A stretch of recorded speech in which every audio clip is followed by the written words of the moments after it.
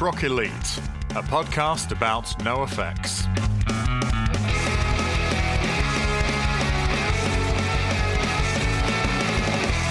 Well, I'll tell you something. I'm sick of this errorism. Yeah, absolutely. I'm actually thinking of going like quite hard line against all of this errorism. Do you know what? I used to be an error pacifist, and I realise now that was anti-freedom. Yeah. It was anti-liberty. It was anti-flag, which we now know is the worst. Who saw that coming? No one. So I'm pro. Normally I'm against war, but on errorism, absolutely, yeah. Gotta do it. It's about freedom. And I think we can all agree that is the most important thing. This was that was just in case you're a little younger than us and you weren't around in the early 2000s. That's how people talked. That's how grown-ups talked in the early 2000s. I remember it vividly as if I was there enduring every stupid fucking moment of it. But nowadays, it looks like a lovely utopia that I wish we could return to. Absolutely. How are you doing, Red? You okay? I'm very well, thank you. How are you? Yes, I'm all right, thank you. I'm all right.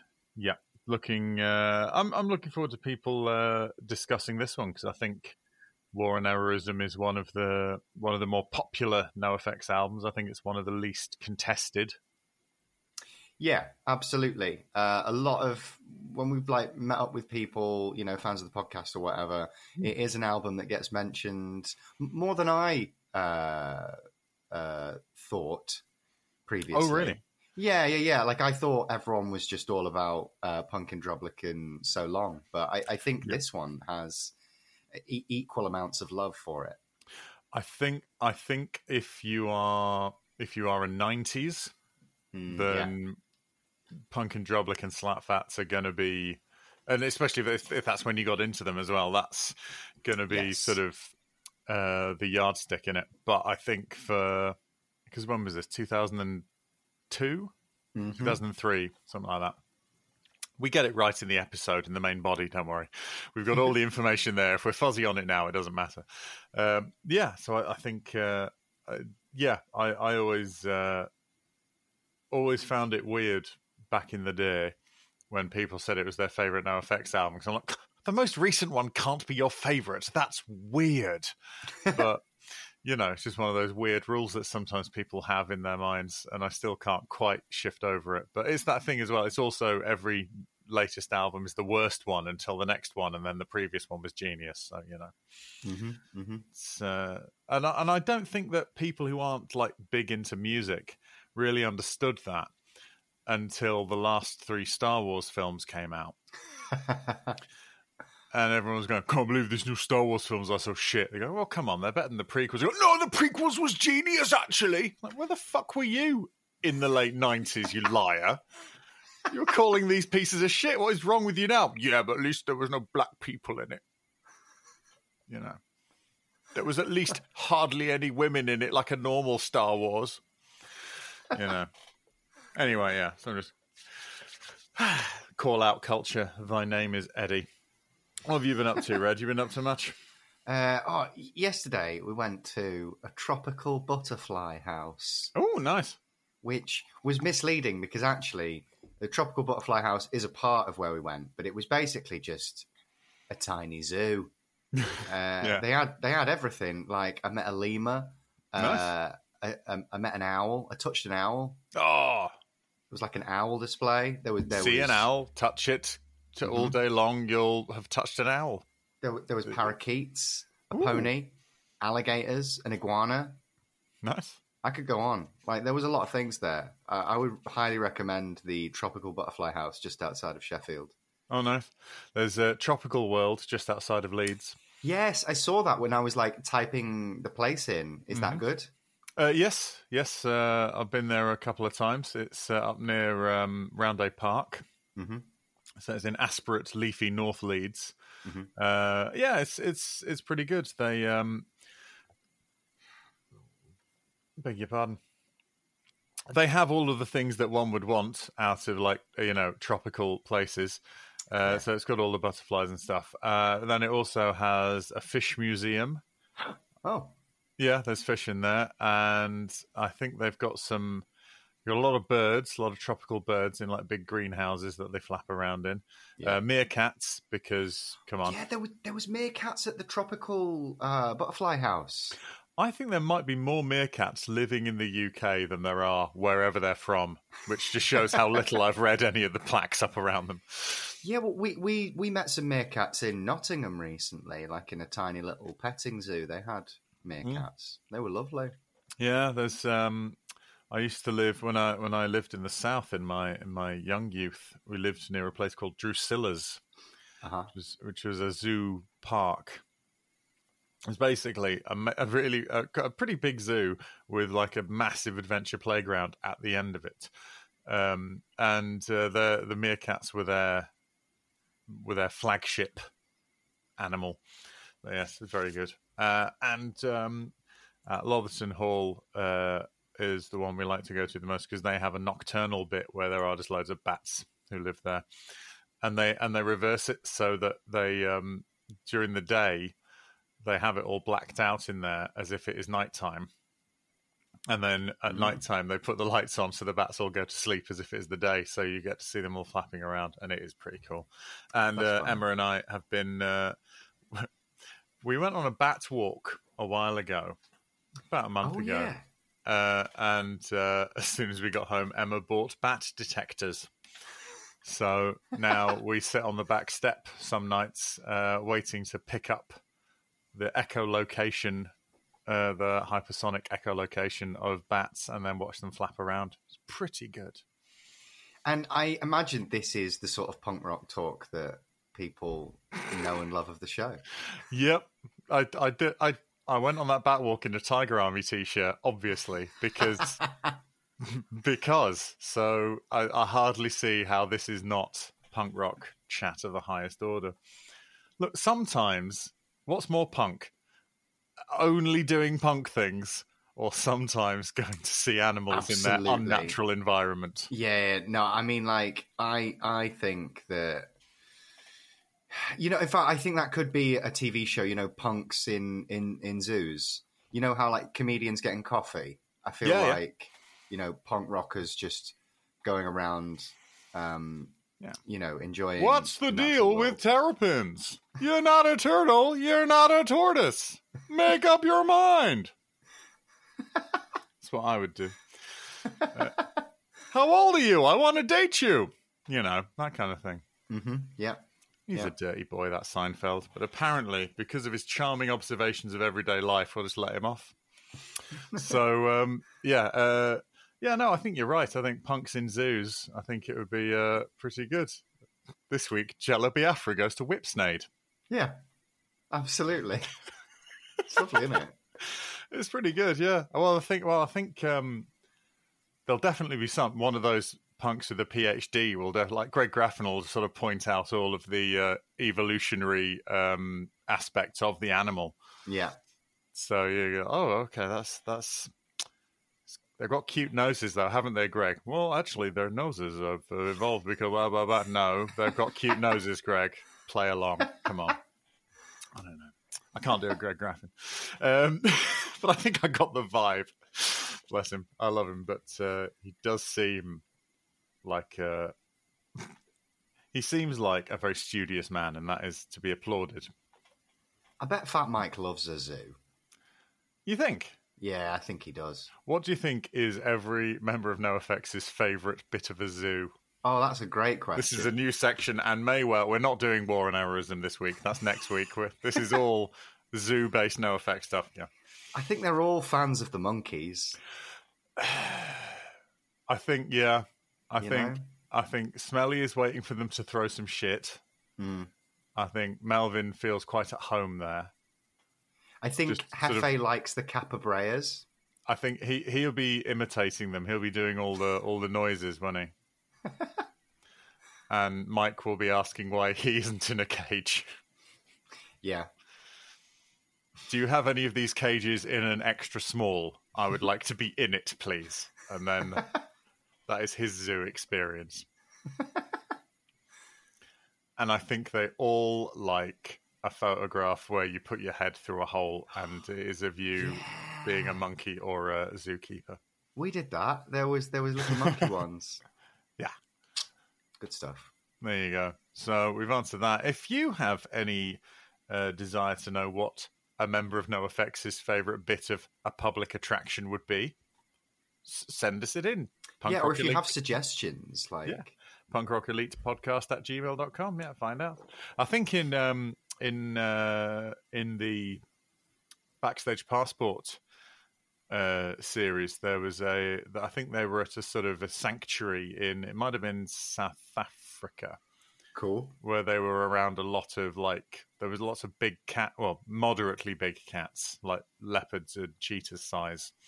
And they were sort of hanging around with them and looking at them and stuff. So they like the big cats, apparently. Yeah, that's cool. But who doesn't? I mean, but there aren't many zoos in the UK with, like, big cats. Certainly not ones just on the outskirts of cities that you can get to within a 20-minute drive. Chester's got a lot of big cats. There's, like, a big lion, but he does look very sad. Yeah. Looks very sad. He walks around, he does roar, but I don't know, Matt. I think he just knows he's in Chester. It's weird, isn't it? When you go, we're going to take you to one of the 2 remaining walled cities in the UK. You mean I'm going to York? No. I'm afraid you're not.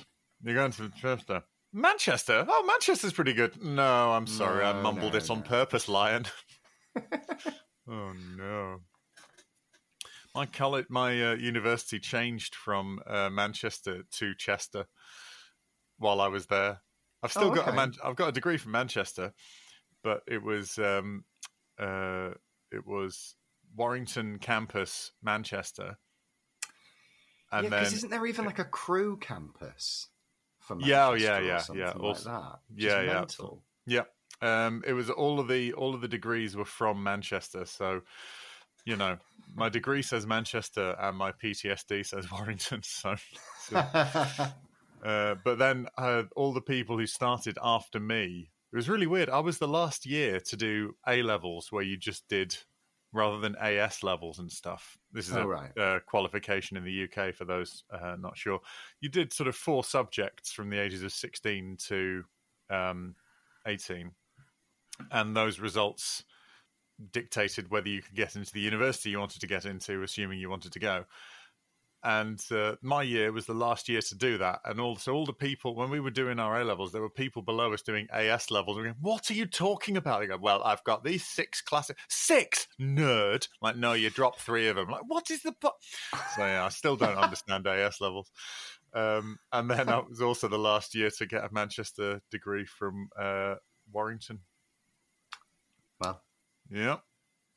Well I wonder what else I'll be the last to do. Well, it doesn't matter. So you've had a good time at the zoo?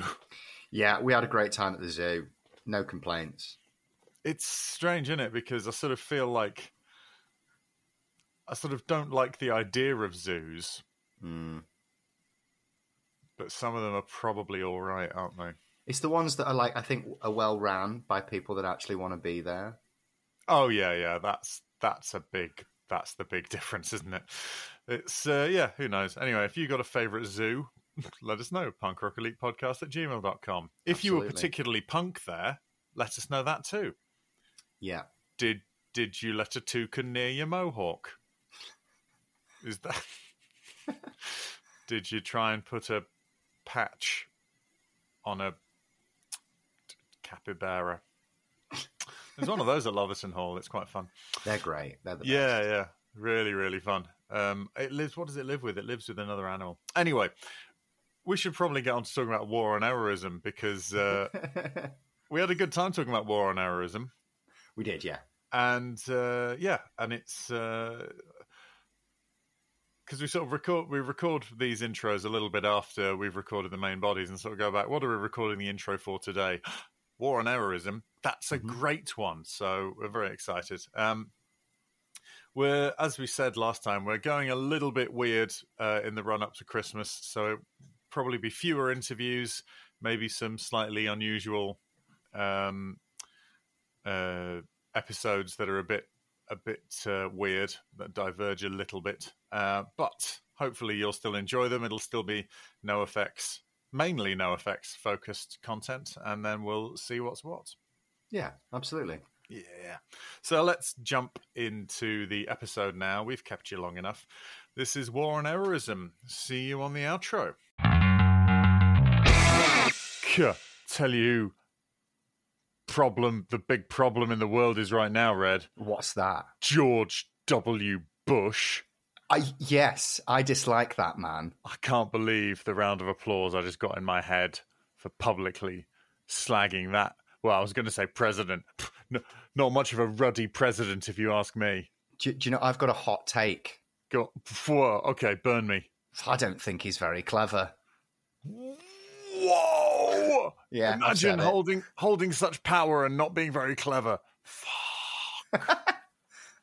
Well, luckily, America learned from their mistake. And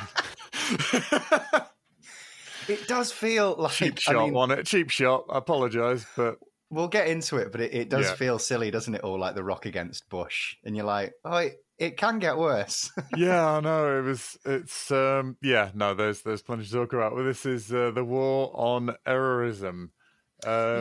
Big deal, this album. Yeah, very much a big deal. A lot of firsts, or not. Yeah, I suppose so. Yeah, a lot of people changed their minds about NoFX when they heard this.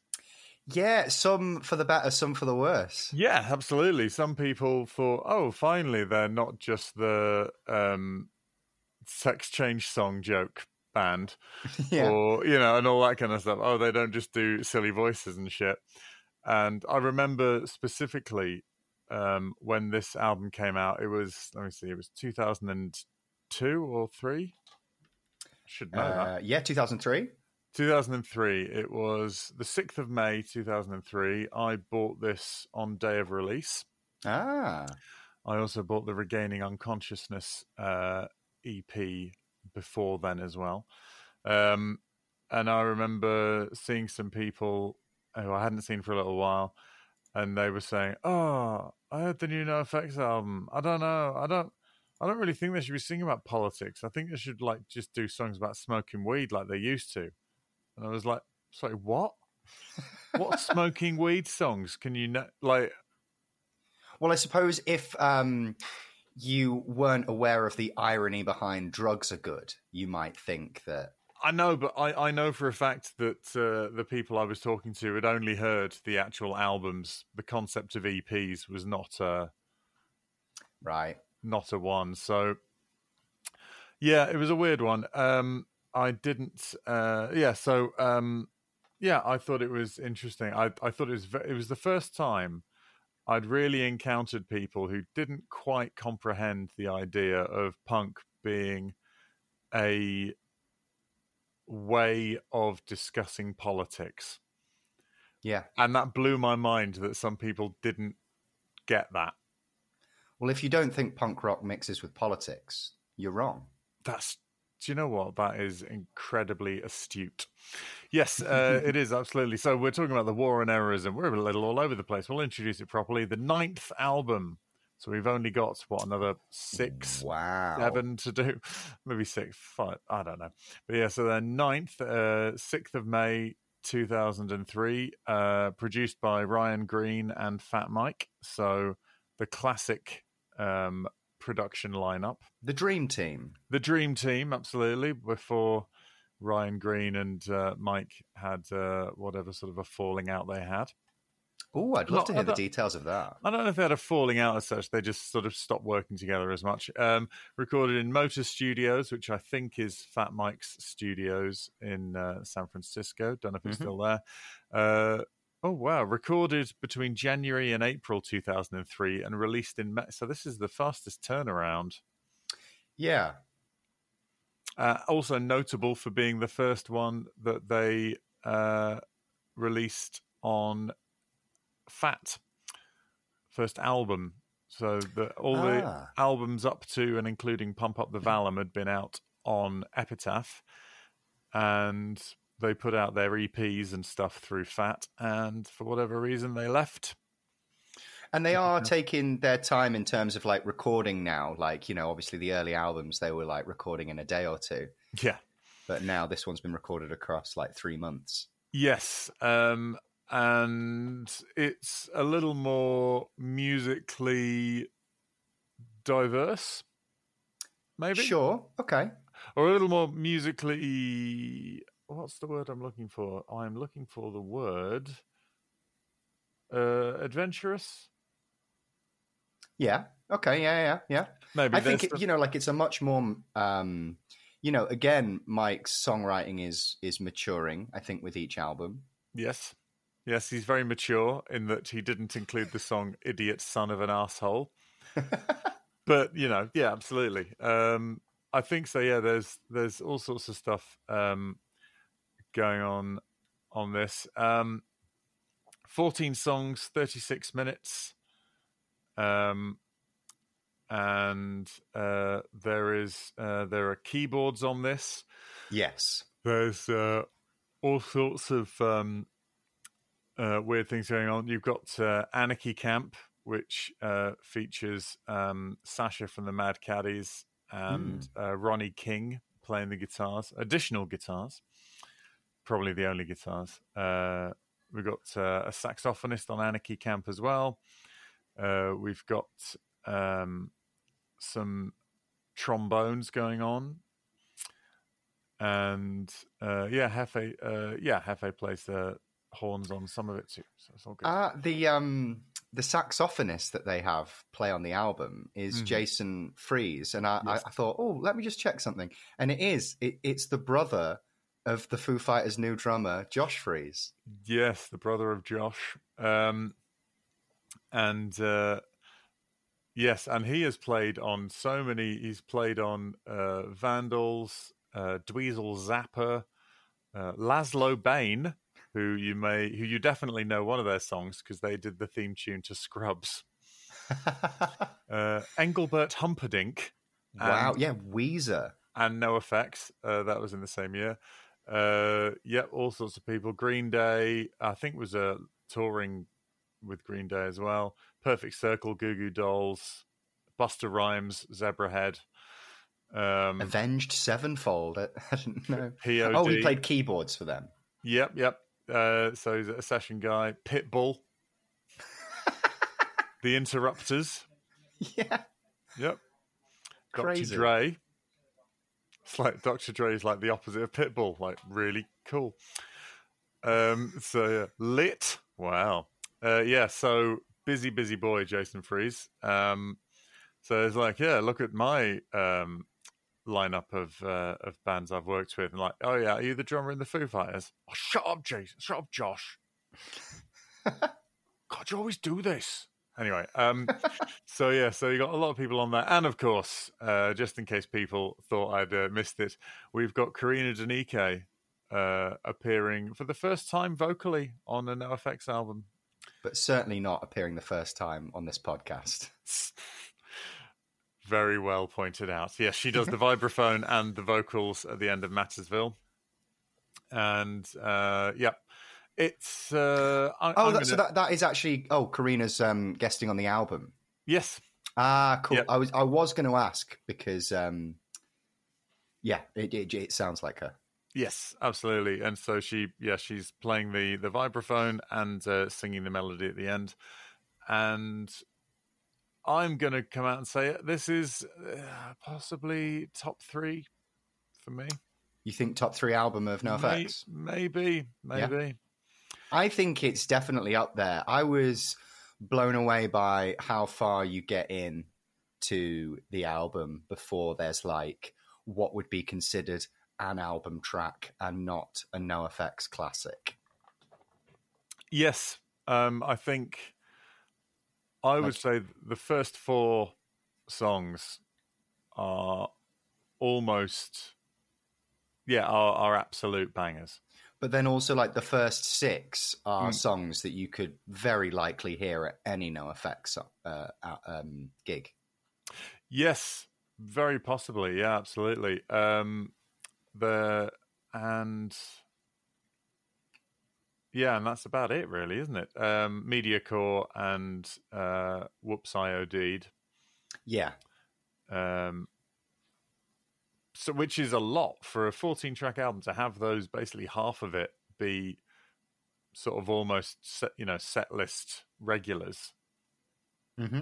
They don't have that from Valum, for example. Yeah, absolutely. Yeah. It's I think it's a cracking bit of work. It's that's one of the most popular albums. To say that it's really, really good, I mean, the hot takes are burning a hole in the roof in this place. But yeah, so it was obviously it's very political. It's very tied up with the punk voter and all of that kind of stuff.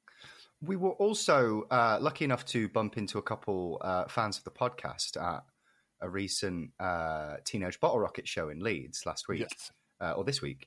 And one of the guys we bumped into, I believe his name is Jez. I think we met Jez and George.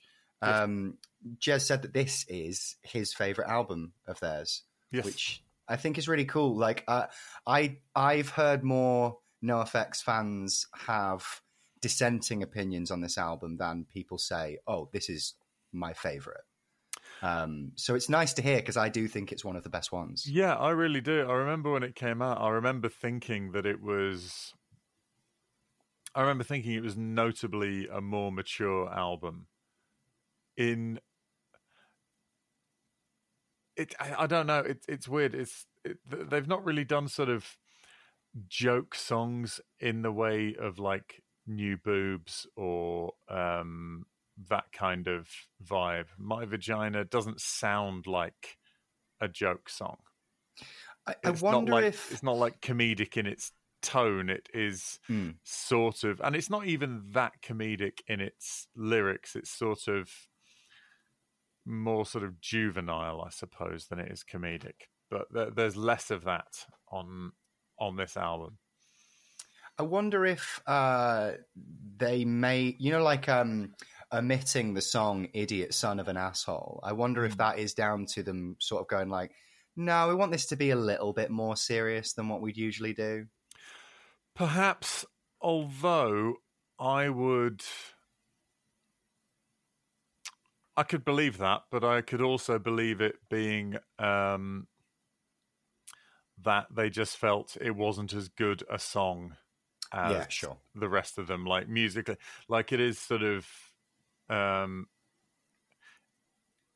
it is kind of tossed off in an afternoon kind of thing compared to the other. I know he writes them quickly, but rather than that kind of thing. So it could be either. It could be either though. It did well in how it was received by the press and stuff. The reviews, All Music, it's got a 4-star. I don't know who Robert Christgau is, but he gave it an A-.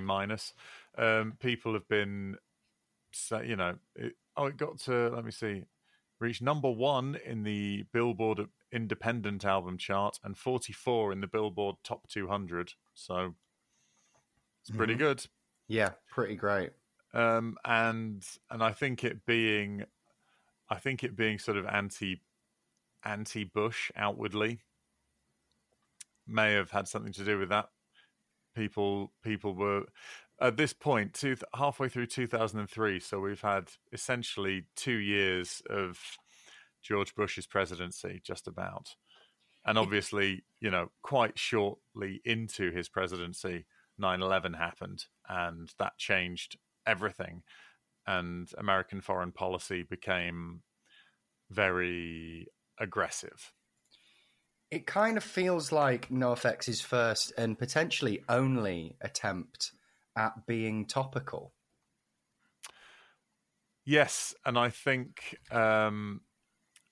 obviously spoilers for anyone who's not read up on the presidential election of 2004. But George Bush got in for a second term which is typical for wartime presidents, apparently. If you are involved in a war, you get a second term, generally speaking. There's also like if you're not assassinated. There is a little bit of a pattern with right-leaning political figures getting second terms during a lot of sort of like liberal backlash in culture and comedy. So, for instance, like Margaret Thatcher making it through all of like the alternative comedy of the late 80s were very anti her. It seemed to almost bolster her support in certain parts of the country. I mean, for anyone who thinks that these current culture wars that we're currently enjoying are new, they're not. They've just got different words for it. See, in my day, they didn't accuse you of being woke. They said you were PC. That's what they used to call you. And it means the same thing in the minds of morons. But anyway, we're digressing. We're here to talk about this record. And we should do, because it's brilliant. So we start off with, I mean, as far as opening track, they're an opening track band. Yeah, we've said this on the podcast before. Their opening tracks are usually bangers, with the exception of, was it Heavy Petting Zoo opens with? Hobophobic. Yes. Valum opens with a joke, now for something completely similar. Oh, yeah. Which is a shame, because if it opened with Dinosaurs Will Die... Which it should. Yeah, I mean, it really should. But, you know... I think their greatest hits might even start with Dinosaurs May Die. I think so. I'm not sure. I don't own that one. But if it does, it's a great shout. The only issue I have with separation of church and state... It does. Oh, cool. The only issue I have is it starts with that very irritating little sketch of the children...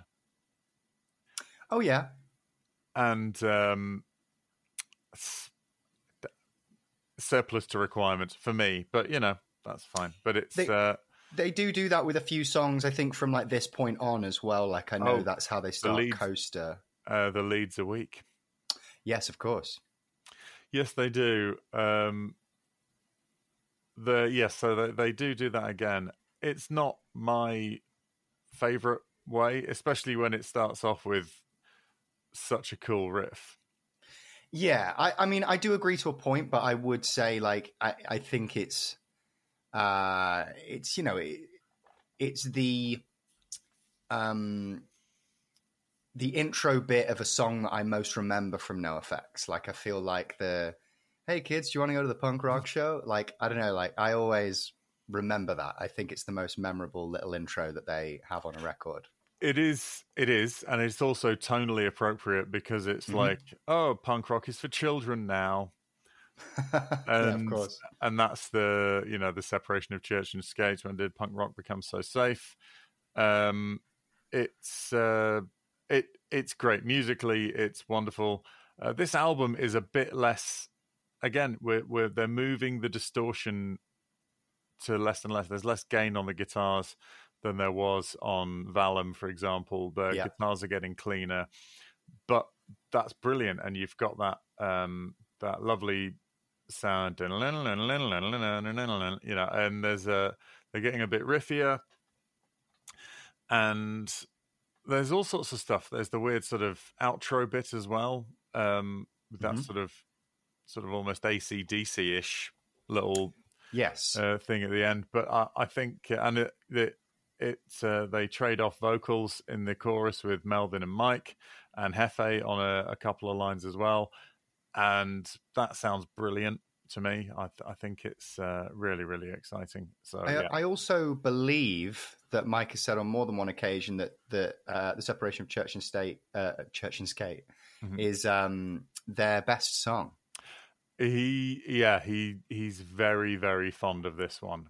I've heard him say on several occasions it's their best one, or it's top 3 or whatever. Yeah, definitely. I think Dinosaurs Will Die is a stronger song from a music writing standpoint. I think this one, which I think is quite interesting, because I think this song does something that NoFX don't usually do, because this song does repeat verse and chorus a few times, and that generally NoFX don't tend to do that on some of their bigger songs. Like Linoleum doesn't really have repeated beats or bars or whatever. This album is quite conventional in the songwriting. Yes.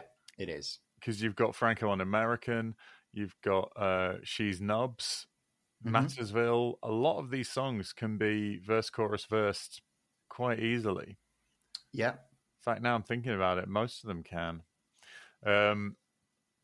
Not to say there aren't clever songwriting bits within those and creative lyricism and the rest of it, but for how Mike often talks about, he sort of writes songs in a weird way. These are all pretty conventional from a songwriting structure. Yeah, absolutely. Broadly speaking, I'd say anyway. But I feel like they've earned that because they haven't done that on past albums. But also, do you know what? I think this whole album is a non-skipper for me. Oh, really? There's nothing on this where I would skip. For me, I think, after the first sort of like, I do think it kind of runs out of steam a little bit towards the midpoint of the album. I wouldn't say there's a bad song on it. I think it's front-loaded. Yeah, but certainly. Like big time. But I think it's spread out neatly enough so that... because you get this sort of...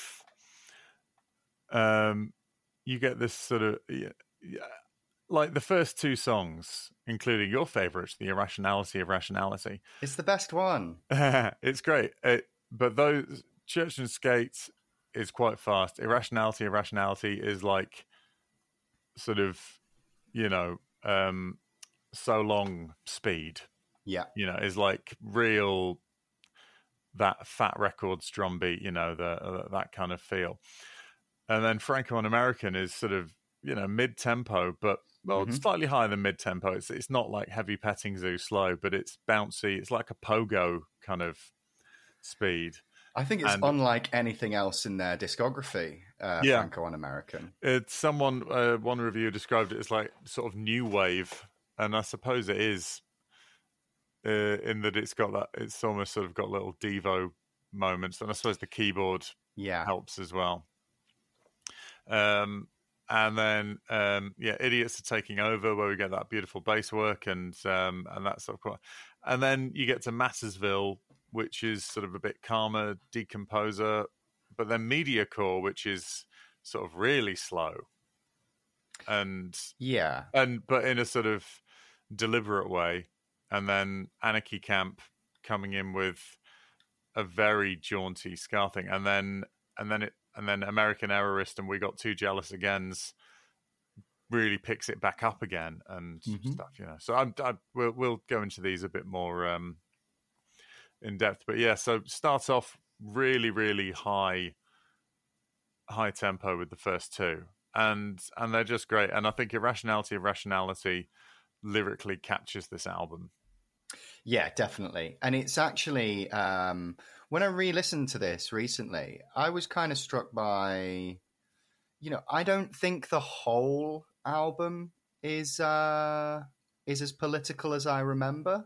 No, it isn't. I think it starts very much in that vein, but then it sort of slinks back into slightly more standard NoFX. But yeah, I think this second track in particular is like the soul of the album. Well, 2, 3, and 4, songs 2, 3, and 4, they are the sort of the political core of it. Yeah. And American Errorist. And then that's about it, really. Because Separation of Church and Skate is Fat Mike doing his favourite thing, lamenting that punk is not the same as it used to be.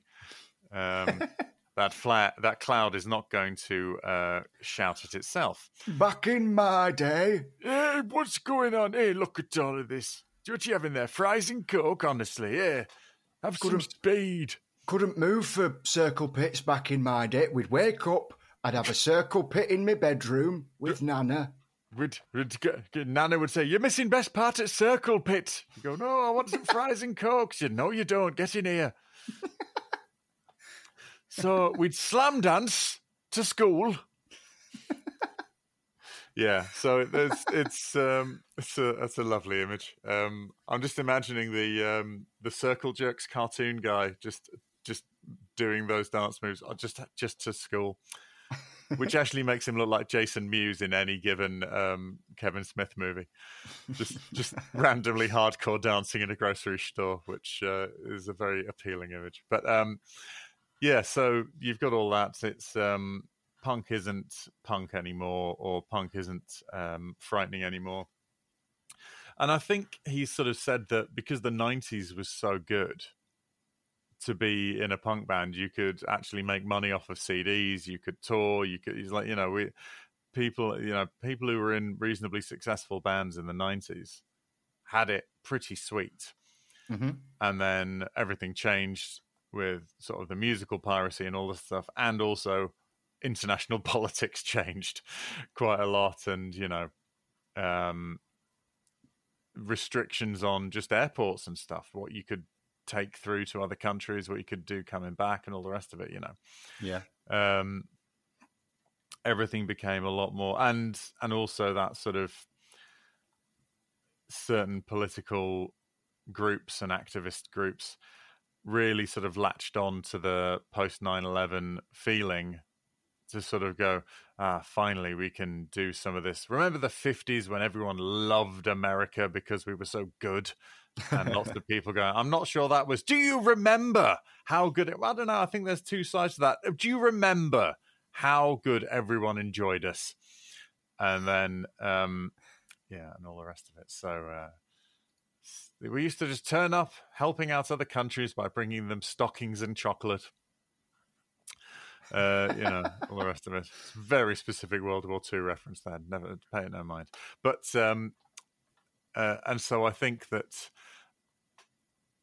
and also seeing sort of certain, but I mean certainly like New York bands were very like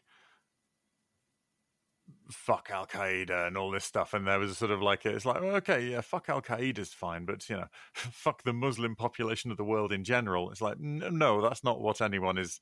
And so so particularly sort of New York bands would be very because it happened where the least place you expect. It was a surprise, no one's denying that, but I think that there was some sort of weird patriotism. Very few people were sort of criticizing the president for a bit of time, because obviously, I mean, I get that's quite a hard job. If you've been at a job for a week and the building explodes and you're in charge of buildings not exploding, you've got a lot of extra work on your hands, So maybe that I've talked for a very long time about that. Talk about this more better, but the thing is, irrationality is not overtly international politics. It's very much about, it's got similar things to the decline. Yeah, it's about social economics, and it is, you're right. I mean, it is about the decline of, the economic system, I guess, in America. It is like a sort of coda to the decline, or like a sort of an appendix. Mm-hmm. Of here are some other stories we could have included about the woman who has to live in her car, and and about this guy who and the guy who sort of makes a lot of money for a company and can't afford anything. All of these things, and I think it's really expertly done. I think the lyrics in this one particularly are excellent, because they are stark and confrontational, and sort of very explicit without being sort of titillating is not the right word, but without being sort of, ooh, look at this, isn't this lascivious? Ooh, I bet you all want to have a look at this. Do you know what I mean? I do completely know what you mean, and I think that's like this. This is particularly like the song that I think of when I say like there's more mature songwriting on here than previous albums. Like they're going for subjects that aren't as fanciful as what they would normally write about. It's quite bleak, really. It's a very bleak song, and I'm glad I'm glad it's someone's favorite because it is brilliant. It's banging, and it doesn't get a lot of mentions. No, it doesn't, and I always get really annoyed. Like, I don't know, like that's something that I'd love to hear live. I don't know if it's because it's in between Church and Skate and Franco On American that it's slightly overlooked, because those are two super popular ones that I've seen them play live many times. Yeah, I think it just kind of gets lost in the mix because, and after that you've got Idiots Are Taking Over, which is another, quintessential NoFX classic. It's really, really strange that one gets overlooked, because I think you're right. It is wonderful. Yeah, Idiots Are Taking Over, which is sort of, again, it's sort of small p political. It's not outwardly saying, it's not outwardly about George Bush. It's sort of suggesting that the George Bush election, the electing of George Bush, was a symptom of a much bigger problem. Yeah, absolutely. I also think that Idiots Are Taking Over may be the song that I've heard most at a NoFX concert. Like, I'm pretty sure every time I've seen them, they've played Idiots Are Taking Over. Well, it's got the wonderful bass, triple roll bass thing. Yeah. And it is great. And I think it is one of their best. It's weird. It's not one that my brain immediately leaps to, but every time I hear it, I just go, "Oh yeah, no, this is proper though, isn't it? This is something else." Yeah, so, yeah. I think it's absolutely wonderful. So those first four are sort of very confrontational and sort of straight up, very sort of forthright. There's nothing. There's absolutely. no punches pulled. And I thought it was quite interesting that when we went to see NoFX for their second last ever show in the UK at Leeds, I was surprised to hear Franco On American, because they put that in the set. They did. And my understanding is that song did particularly well in the UK, like more so than their previous work. Oh, very possibly. Yeah, I know it. Well, they had a video for it, so I think it was on M2. It was probably on Kerrang. Their video always reminds me of like the Weebly stuff, like the David Firth. Flash cartoons. It was there was a Flash animation, which I think is why they agreed to it, because they didn't have to film it.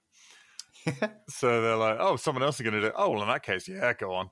It was a bit. I'll have to ask David if how he feels about being one of the most ripped off animators. Also, ask him if he's a fan of NoFX, because that's a good point. I will do. Yeah, a David Firth episode would be great. I was lucky enough to work with him when he did a Salad Fingers tour a few years ago. If you don't know David Firth, he's an animator that has got a massive cult following here in the UK. He made fatpie.com. Yep, fatpie.com. He did Salad Fingers. He did Burnt Face Man. Mm-hmm. And he's a little bit of a legend and very, very interesting visual artist. Yes, and a very nice guy. Yeah, very nice. Also, it's not as musically confrontational as a lot of NoFX stuff. So if people are sort of, I don't mind a bit of the old punk rock. All the small things. Am I right? It's, if that's their idea, rather than something a bit more abrasive, then it would be more accessible. Well, I think that Franco On American may be the first NoFX song where I was like, oh yeah, no, I like all of this. Like, because I think I'd heard other bits of NoFX and I was like, yeah, this is good, this is interesting. I don't know, there's something about this that I enjoy.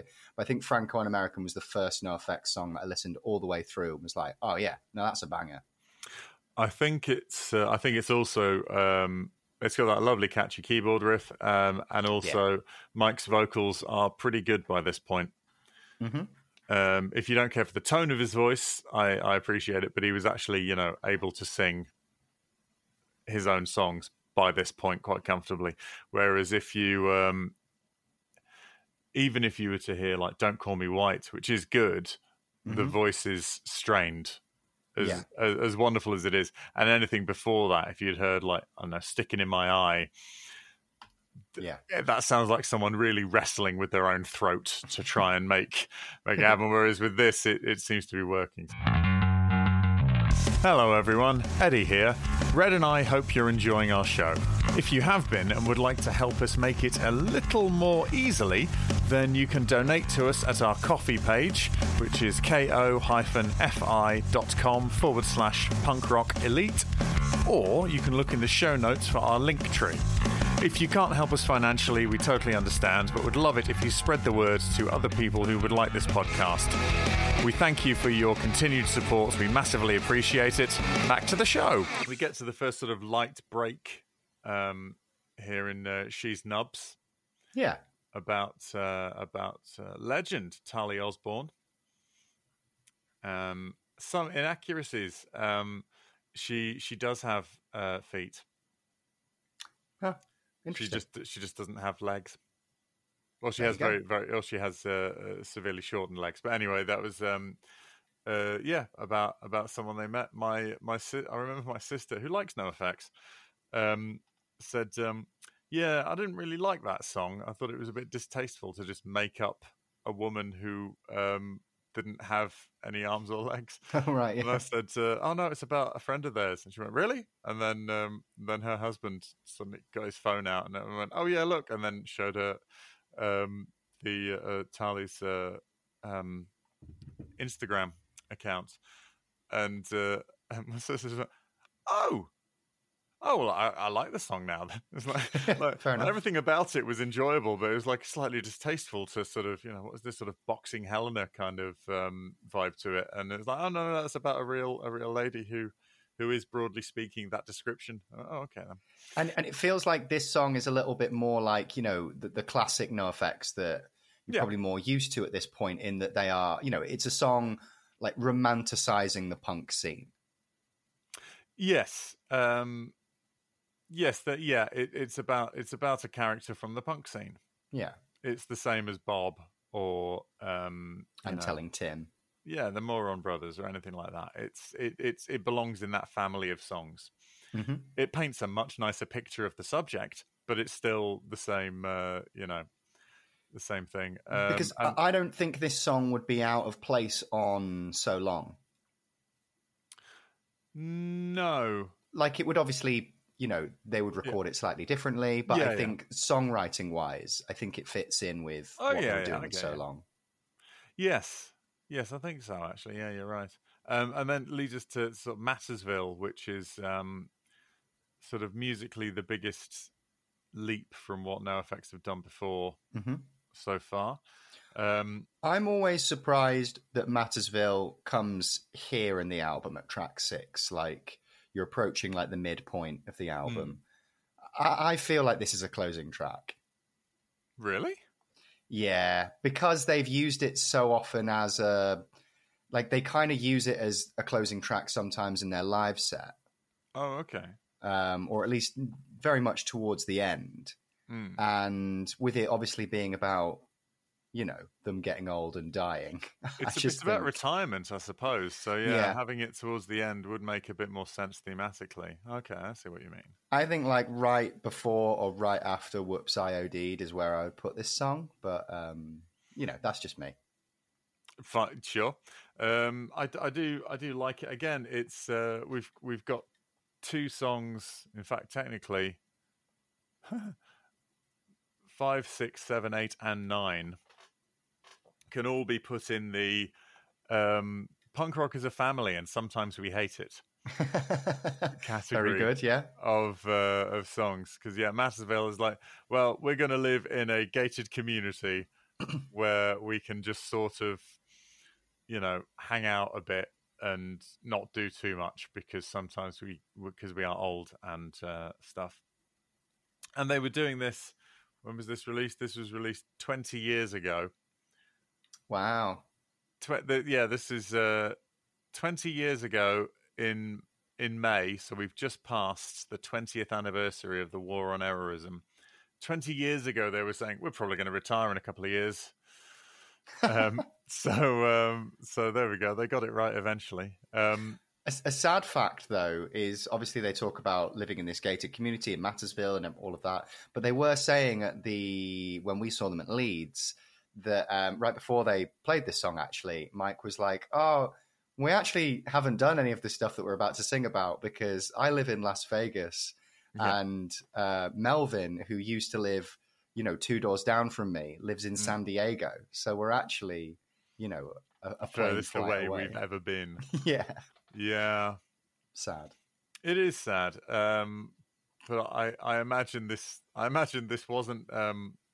Now this was done by a band who were comfortably in their 30s, maybe, and so definitely they weren't like, right, we have all got a promise that when we are old we will all live in a big street and we can't have cops, right, and only our friends can come in. It's like the No Homers Club or something. It's like so.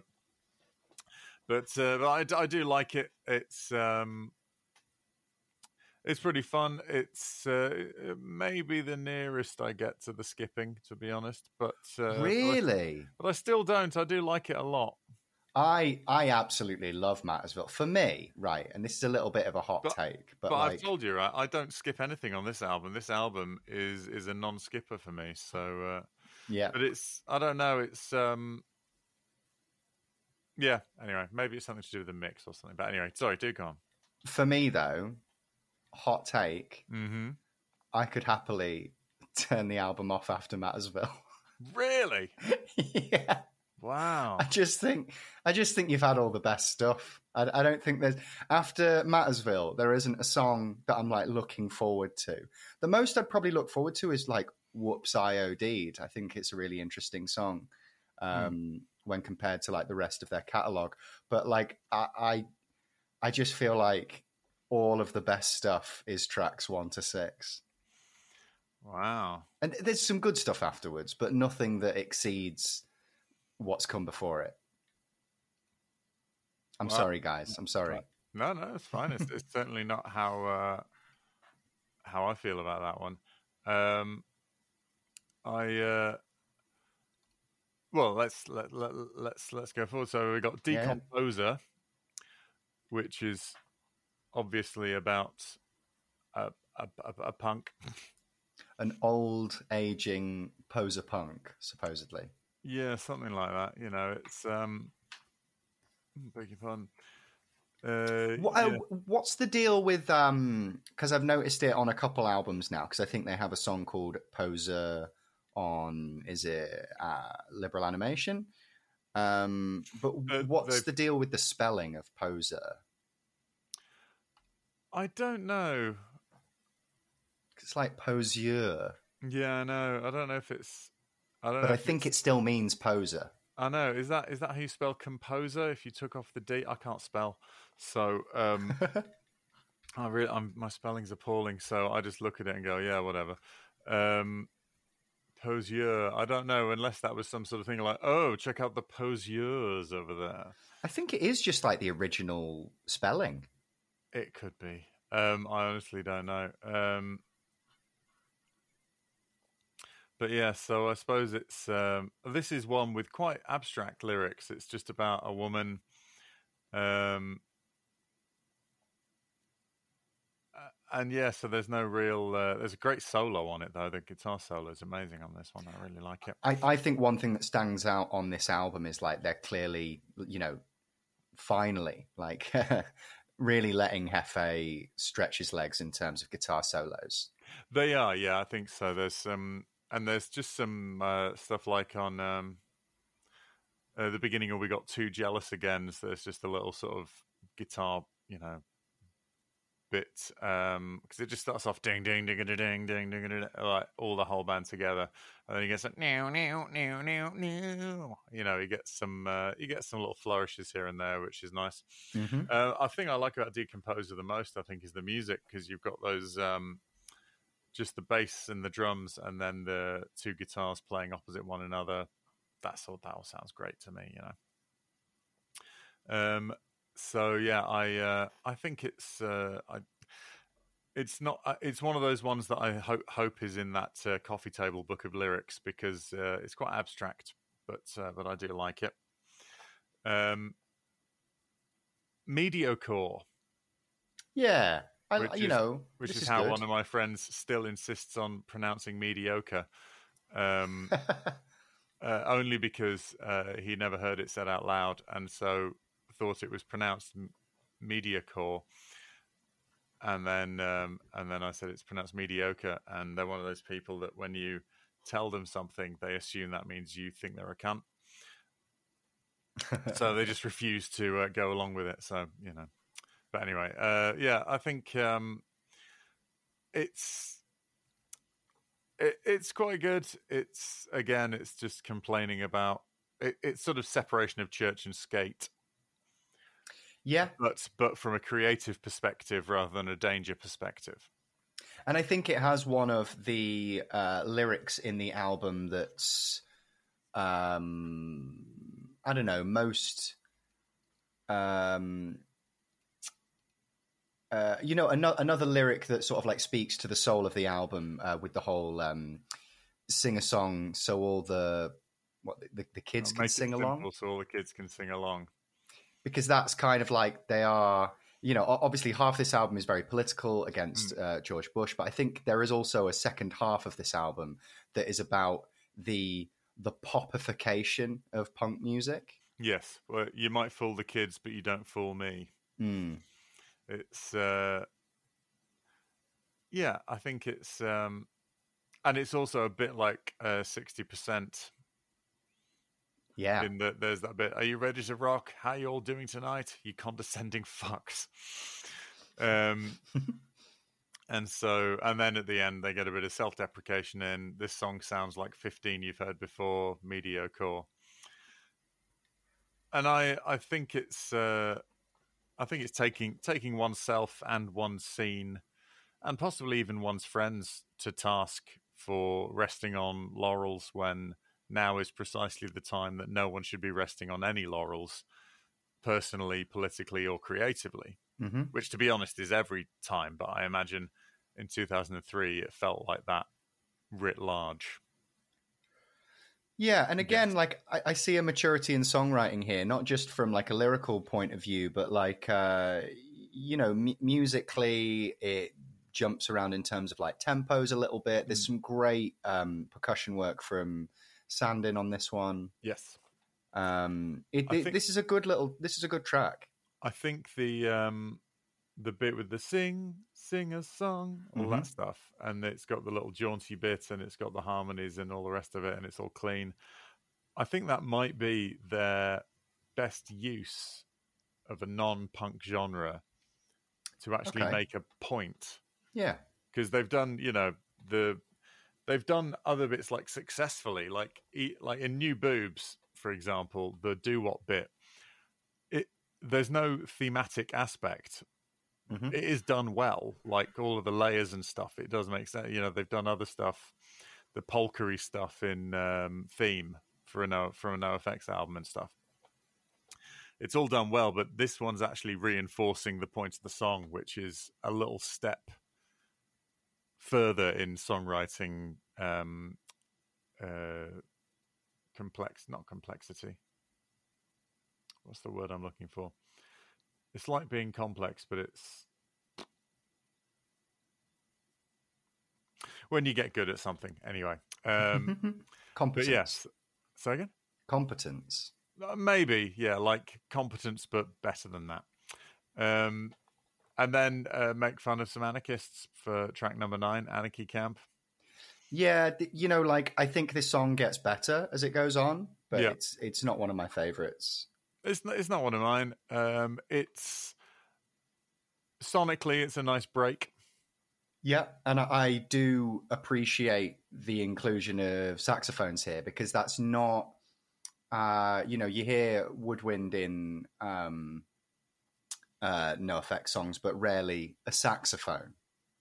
No, you get your brass from the Hefe's trumpet, and also I think trombone occasionally, although someone Yeah. else is joining in with the trombones on this one, and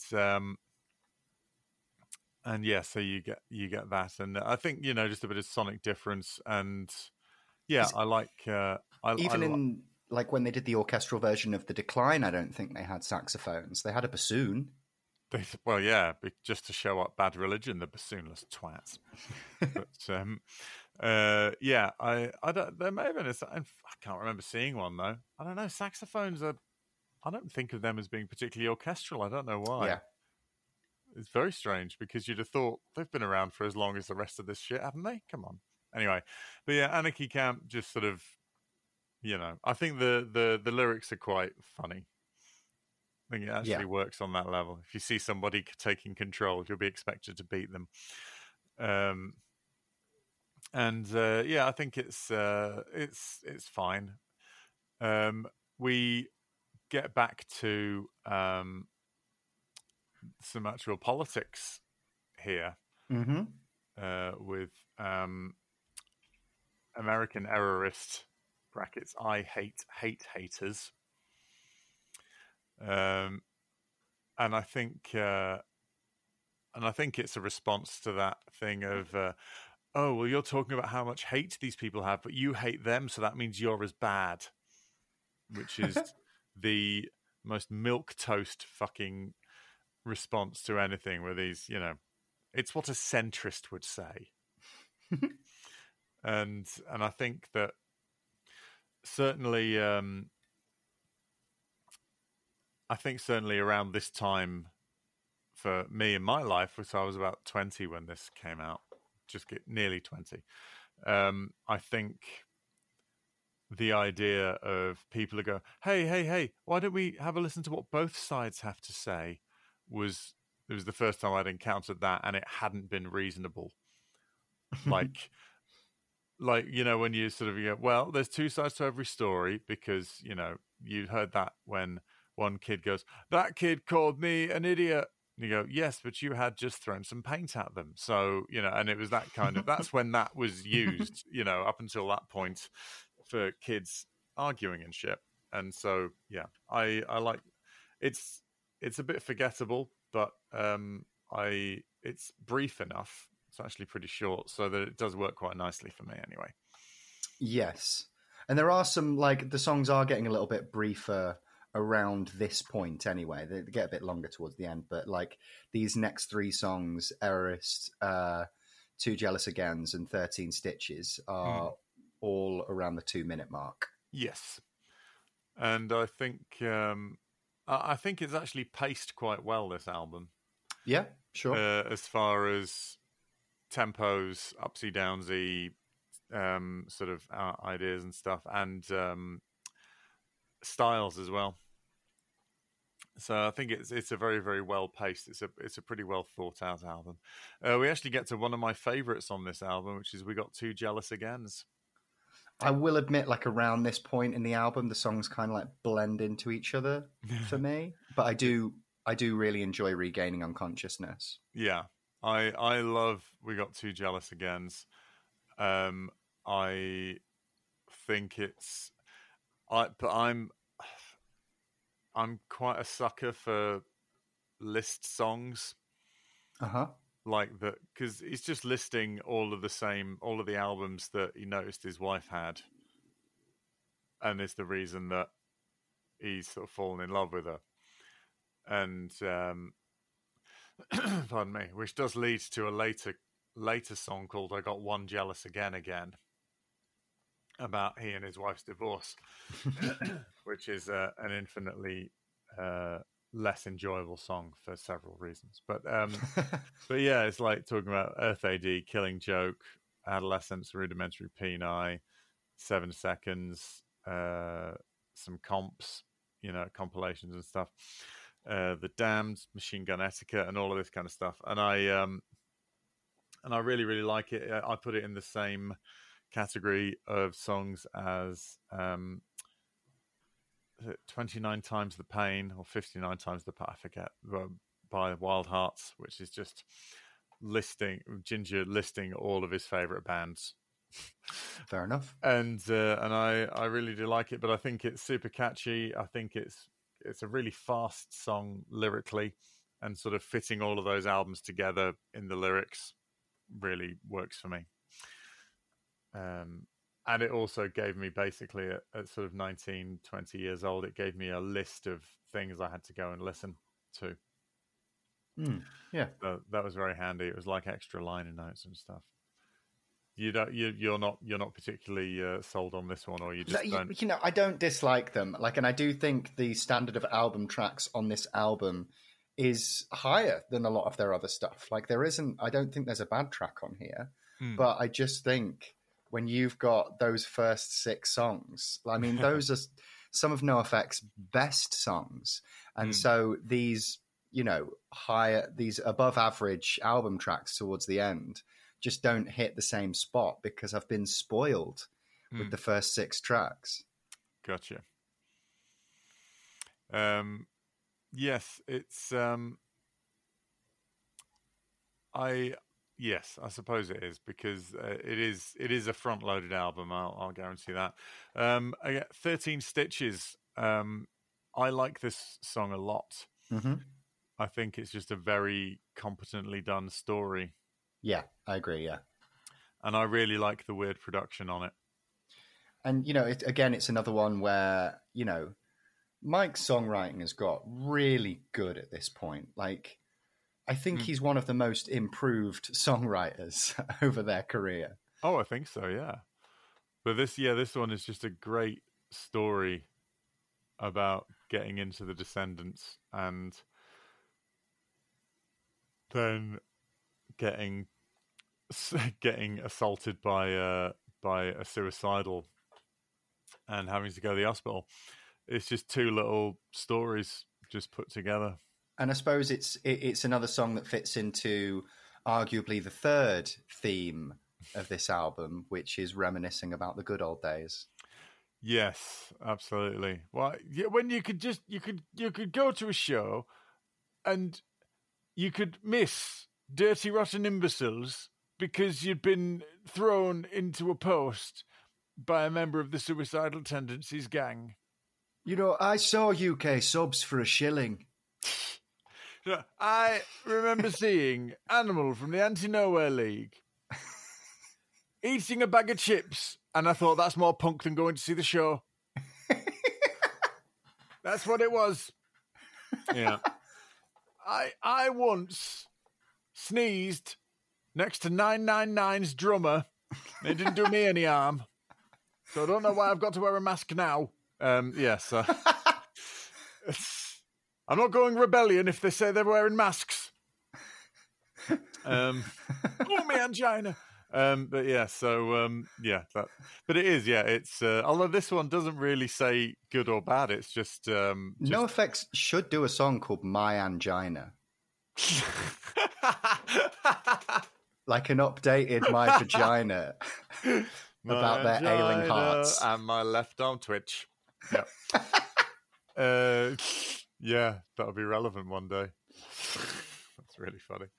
But yeah, no, I really like 13 Stitches. I think it's so weird how they chose to record it, but it sounds great. And yeah, and Regaining Unconsciousness, they were sort of, I mean, you say they front-loaded all of all the best songs at the front. I think they kept Regaining Unconsciousness for a little kick up the arse right at the end. Yeah, I do agree. I think this is my favourite track of the second half. I think it's really good. And, I don't hear it replayed enough. I think this would fit into a live set nicely. Yes, well, it's that, there was no one left to notice when they came for us kind of thing. And it's like, yeah, all right, yeah, they're currently coming for people you don't like, but they'll be coming for people exactly like you. Don't you worry about it. It's I think it's a really, really well done bit of work. Some of the best some of the best lyrics on the album as well, I think. Or some of my favorite lyrics on the album. But yeah, and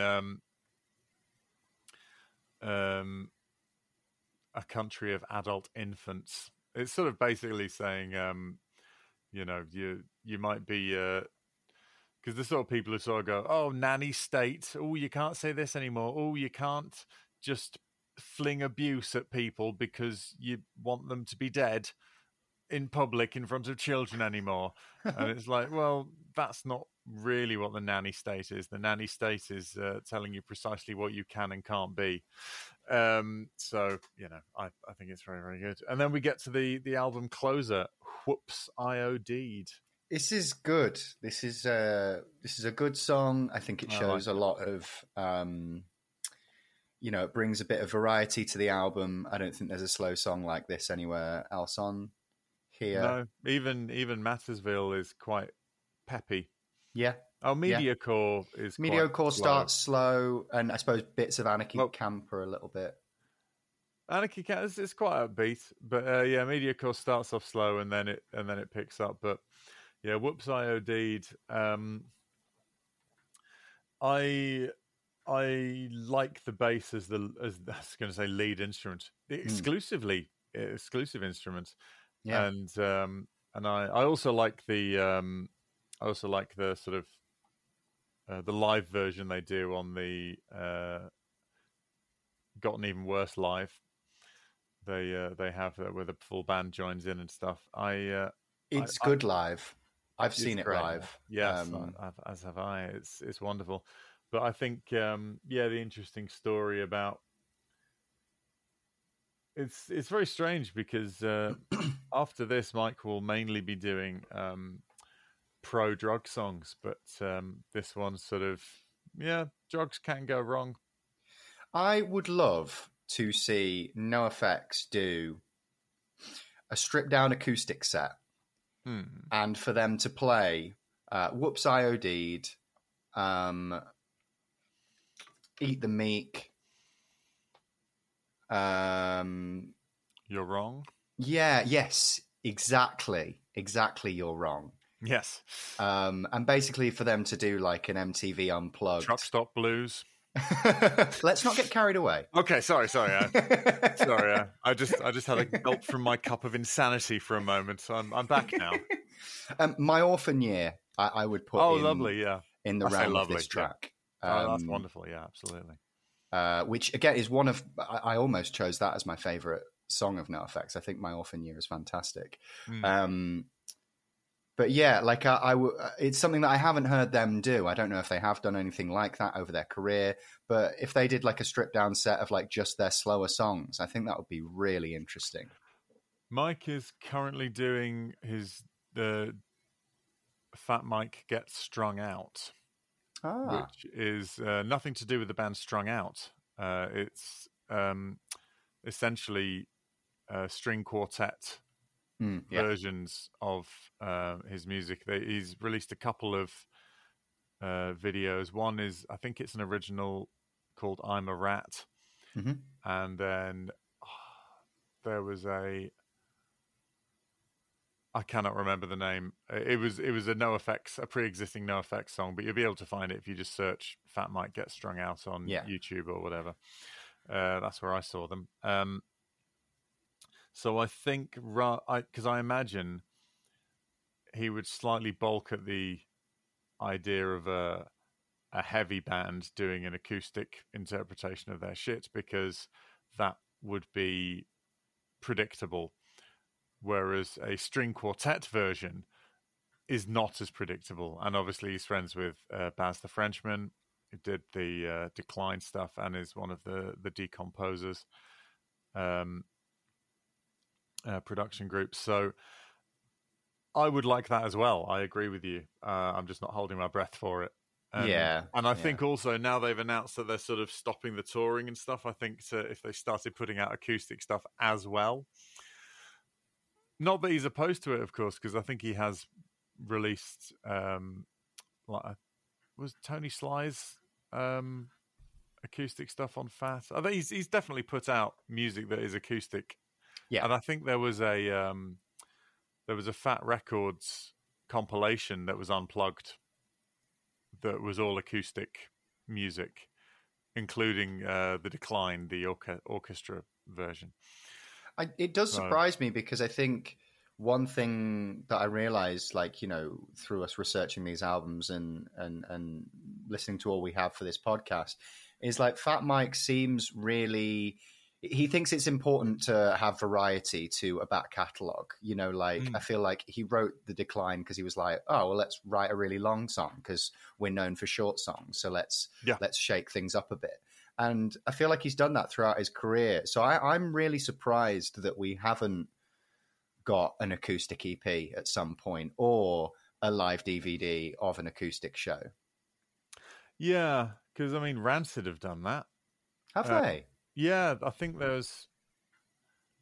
they've definitely done like a couple of acoustic concerts. You can find them on YouTube. Even with their former drummer, so it was a while ago with Brett, and he was playing guitar as well. He was joining in, and they've done some other bits and bobs around there, like the Interrupters, for example, do acoustic stuff all the time. Yeah. There are punk bands who love that kind of stuff. I think Lagwagon, Joey Capers just brought out an acoustic guitar in the middle of Lagwagon shows and stuff like that. Yeah. He's also he did stuff with Tony Sly. I should point out, as we're recording this, Tony Sly has been gone for 11 years and a couple of days. Never forget Tony Sly. This will be going out much later than that, but just wanted to make that clear. And so I think, and so he's sort of quite pro acoustic music. Yeah. For whatever reason, has felt maybe it would be a bit corny for him to put that out. I don't know. I wonder if they've tried it and they're like, this sounds shit. That's possible as well. Like, let's never mention this again. Everyone goes, yeah, all right, then fine. Yeah. Yeah, it's possible because you'd have to go through the back catalogue with a fine-tooth comb because. And maybe Eric Melvin's guitar playing just doesn't fit right on an acoustic. Maybe, I don't know. That's interesting. Yeah, I'd like to know. Unless it turns out he's like the world's greatest finger picker, and we just never knew. Right? Yeah, like a flamenco guitar picker. Yeah, or like fucking Cat Stevens all over the shit. It's like, yeah, that would be interesting. But even if it's shit, I want to hear it. Look, hey, no effects. I've heard Liberal Animation. I don't mind if you're a bit shit. Yeah, I quite enjoy it. Yeah, it's there are worse things than being a bit shit. You could be boring, and that would be unforgivable. So I like a lot of music that's a bit shit, but it's exciting. That's fine. That's all the better.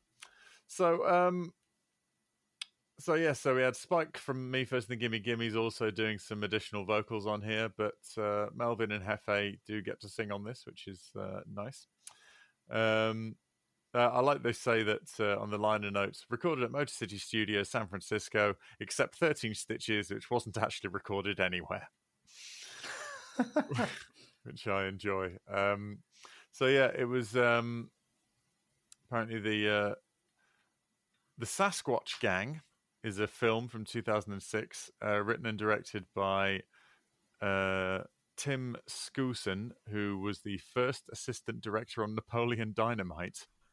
Wow. The tenuous links to Napoleon. It's not that tenuous, but anyway. Idiots Are Taking Over is the DVD menu soundtrack on there. How exciting. Yeah, and several lines from Regaining Unconsciousness were recited during an episode of One Tree Hill. Really dating this. And if you had Tony Hawk's Underground, you'll have heard Separation of Church and Skate. I think that's probably where I first heard No Effects. Very possible, isn't it? Yeah. Oh, wow, I didn't know this. Pop punk band MXPX released a cover of Franco on American on the 2nd of July 2019 with updated lyrics reflecting the contemporary American political climate. The cover artwork mimics the War on Errorism with a caricature of Republican Senate Majority Leader Mitch McConnell in place of George W. Bush. How interesting. Yeah. I've not heard it, but MXPX, formerly Christian punk rock band, now are no longer that. And I think because Mike refused to he wouldn't put out Christian bands on Fat. So, Fair. but I think MXPX have released something through FAT recently. I could be wrong though. Yeah, I sort of associate this sort of war on errorism era with that rise of like the new atheist. Yeah. Which, it's when it was when Americans suddenly went, hey, I don't believe in God, and loads of other Americans went and like clutched their pearls, and a lot of people in the UK went, I don't understand who's getting upset about what here. This is being secular is really, really run of the mill in the UK, but basically it was a brilliant way of saying I hate Muslims and don't understand them by going, oh no, I'm an atheist. I think believing in God is bad. Particularly your brown one. Oops, did I say that out loud? That's the sort of thing, you know. I think it's the biggest cultural difference between the UK and the US. And I know we have like a lot of US listeners. I think the majority of our listeners are from the US. But over here in the UK, like we are like such a secular nation. Like the Christian right don't seem to have as much of an economic hold on British culture. No. Not to say that we don't suffer from all sorts of bad, awful conservatism, but no, but it doesn't tend to have a Bible in its hand at the same time. Yeah. Interestingly enough, when this was, you know, obviously when the war on terrorism and all the rest of it around the world, the US, George W. Bush, who was always sort of a very, you know, Christ first sort of conservative Republican, we had Tony Blair at the time, who waited until he was no longer he'd been prime minister for 12 years or something. Mm-hmm. He waited until he was no longer prime minister to say that he was a practicing Roman Catholic, because he said, if you let people know you're religious, they think you're a bit weird. He literally distanced himself from his own faith, and as that's a very, very different thing, you know. That's quite notable, isn't it? I suppose there's a difference in sort of how one goes about politically. Because in America, like you have to announce like what religion you are, but you tend to also have to announce like specifically which church and parish you are affiliated with. Whereas in the UK, we've had a lot of high profile politicians over recent years, when they come out as like, oh, I'm Catholic, the conversation tends to shift to, oh, okay, so what do you think about gays, and would you, would you create policies that would, but like, do you think being gay is a sin, and would you legislate against that? And a lot of them really struggle with the question. Yeah, absolutely. And well, faith is a very personal issue for me. So and it's and all that kind of thing. They do tend, it's interesting. I do think they'll go to hell, but I would love a cup of tea with one of them. Yeah, look, I think they are going to hell, but I wouldn't do anything to try and stop them. You wouldn't? Okay, yeah. So it's interesting, and so then, and I think that it was this period, that where people sort of started saying, I sort of equate this time with like Bill Maher and the less appealing aspects of Christopher Hitchens, and those kind of that sort of thing. Where people who like George Carlin a little bit too much. People who like George Carlin and have fundamentally misunderstood George Carlin. It's that kind of thing. I like the way that he slagged off people who used frou-frou language. Like, you did. What about the bits where he hated massive corporations? Well, he didn't really mean that, obviously. He thought they were good, really. But yeah, poor George Carlin must be absolutely, wherever he is. Well, one, if he's in heaven, he'll be livid. But if but wherever, if he's able to ascertain any of this stuff, he must be fucking fuming. Poor bastard. Anyway, we've diverted slightly, but yeah, War On Errorism. Thumbs up from me. Absolutely, same from me. And I think it's this is a real. I think this really marks a shift in who NoFX are. I think like we've already started along this path with some of their previous albums, particularly with Pump Up the Vallum. But I do see War on Errorism as like the next phase of NoFX. I think this is when they become Naughty's NoFX. Yes. I appreciate Pump Up the Vallum was released in 2000, but the Naughties didn't start until 9/11. To be honest, culturally, politically, it's like the same way. It's the same arguably, way the 90s started in 88, culturally. When Reagan was the Soviet Union was no longer there. Yeah, Reagan was no longer president. Everything was a little bit different. It all shifted. So obviously, we are talking about the West here. We appreciate that. If you're not listening in from there, sorry to our listeners in the Philippines. Absolutely, yes, and all the rest of it, which we do have, and we'd love to have you. Because my birthday is Filipino Independence Day. Exciting. 12th of June, yeah, absolutely. So that's exciting.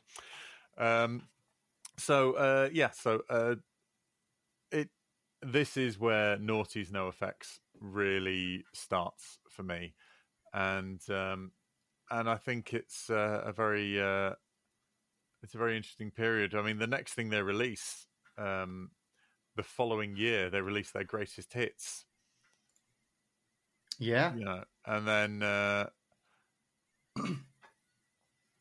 it's 3 years until they release Wolves in Wolves Clothing. But I think for the next one, should we do Never Trust a Hippie and Wolves in Wolves Clothing? Yeah, that's a good idea. Because Never Trust a Hippie is 6 songs. Good songs as well. The first 2 are from Wolves in Wolves Clothing. Yeah, sure. So, we probably should have included Regaining Unconsciousness with this one. Well, to be honest, Regaining Unconsciousness only has 1 extra song. Yeah. It's got Mediocre, Idiots Are Taking Over, Franco and American, and Hardcore 84, which I listened to just before recording this and didn't feel the need to comment on. Brutal. Yeah, not brilliant. And a commercial as a secret track which is sort of quite a funny advert of El Jefe doing a sort of like an infomercial thing for the new NoFX album. It's kind of fun. Well, I would say one thing the War on Errorism is missing is a little bit of Jefe's like anything like vocally from Jefe. I feel like we're not getting much. It does say that he does vocals on this. He sings "You Killed It Now, You Freed the Dove." So he does that, and I assume some backing vocals as well. We get a nice bit of trumpet here and there. Yeah, not enough silly voices. No, hardly any at all, which is a great shame. But yeah, so we'll do "Never Trust a Hippie," which is a banger of an EP. And then Wolves in Wolves Clothing, which I'm looking forward to because, oh fuck me, that's like 18 songs, 19 including the unlisted track. Yeah, 46 minutes. This Wolves in Wolves Clothing. That's quite a long album for them. It's a very long album, yeah. And no songs are 3 minutes or above. Just having a quick look here, apart from the unlisted. Well, the unlisted track is like 11 minutes. So if we take that away, we're down to like 35. So I think it's actually quite a comfortable album. Anyway, we'll be talking about some other stuff in the outro. But if you've got anything you'd like to say about the War on Errorism, punkrockelitepodcast@gmail.com. Yeah, always love to hear from you. Yep, let's see what future selves are talking about in the outro. Well, there you go. I think that was a pretty comprehensive dissection of War on Errorism. Yeah, good album. Interesting album. Fun to talk about. Really, really good fun. Very strange, like we said in there. It's sort of half like heavy political, and sometimes we've got a friend and she's got no arms, but very, very good. Quite succinct as well. Yeah, lots of fun. I think it's... hey, I mean, we've chatted about it enough. You don't need any of my extra input, but it is good. It It is good, yes. Let us know what you thought about War on Errorism, punk rock elite podcast at gmail.com. Because we've got some, we're getting into sort of a big meaty midsection of NoFX now. We're sort of well into the noughties. And so we've got a couple more releases for this decade coming up, and then we get into the 2010s and all the rest of it. So it's mad how many decades we've got. And I think the albums start getting quite divisive from here on out. There's a lot of differing opinions about the upcoming albums. Well, the next big one is Wolves, and some people, it's like a 4-letter word. They don't like it at all. So strange. I would say it's one of their strongest, but I really like Wolves, but it's one I think. Yeah, you're right. Some people, I think they stop being as Fat Wreck sounding. They don't sound 90s anymore. They don't have the Fat Wreck sound. They don't have the speed. They never do an album as fast. Yeah, I don't think people like the length of songs on Wolves. I do enjoy it, but not for everyone. I think there are some people who think that the whole album... I mean, it's one of the things that I've seen on people when they've gone, we're in the studio. Here's a little clip of Hefe and Karina doing backing vocals. And they'll be there stood around a microphone, like giving it some whatever, doing their singing. And someone will write, another slow NoFX album. Pass. It's like, all right, you fanny. You don't have to fucking buy it then. Slow NoFX album. Oh, no. Come off it. Anyway, so that's all. But then those people will be like, yeah, it's a slow album, unlike Heavy Petting Zoo. Yeah, my favourite one. So everyone's an idiot. It's like, to your house. I'd say it's relatively mid-tempo, that album, but I don't know. It's got some really fast bits on it.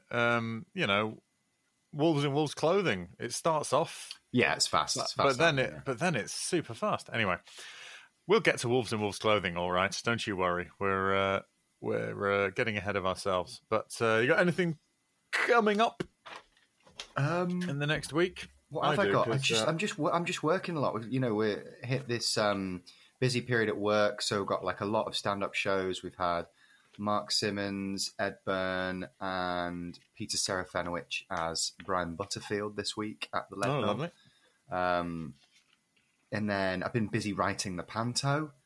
Yes, of course. Which is almost finished. Good. It feels like a Panto. Good. It's got a lot of very, very silly jokes in it. Is that where you've got to have some stuff in front of the curtains so they can change the scenes? Yeah. And then you open it up and go, they've changed the scene. Oh. Absolutely, yeah. There's normally like a little line about like, I know a shortcut. It should be just behind this curtain. Oh, yes. It's, we need to be there. So for the sake of plot, we are. That's great. Very much. Yeah. It's very there's very, very liberating about it. No, there's always some kid who goes, "How'd they get there that fast though?" Which is really funny. There is, yeah, definitely. Always one technically obsessed child just going, no. I was believing the giant and the beanstalk and everything and the talking harp. But that's easy half a day's journey. They don't even have cars. It's like, that's my favourite bit of a pantomime. The kid who chooses one detail to be incredulous about. I don't really have much going on. The following week, the week after this is, on the 28th, Thursday, I'm in Chippenham headlining Will Hodgson's gig at the Old Road Tavern. But no notable gigs up till then. So I'll just put my MOT certificates back in my diary so I can book an MOT. So there you go. That's what I'm doing. It's exciting, isn't it? Well, I think we'll call it there for today on Punk Rock Elite Podcast, a podcast about NoFX. We've not said the full name of the show in months, but I think everyone already knows what it is. Thank you ever so much for listening. We do appreciate it. Get in touch if you wish. Thanks, Red. Thank you, Eddie. You're welcome. See you all later, everybody. Bye-bye. Bye. Thank you for listening to Punk Rock Elite. It was a Pick Scraped and Fruitcake co-production by Eddie French and Red Redmond. If you're not following us on Instagram or subscribed to the podcast, please do. The main theme and production was done by Eddie French. Please contact us at punkrockelitepodcast@gmail.com. Thank you.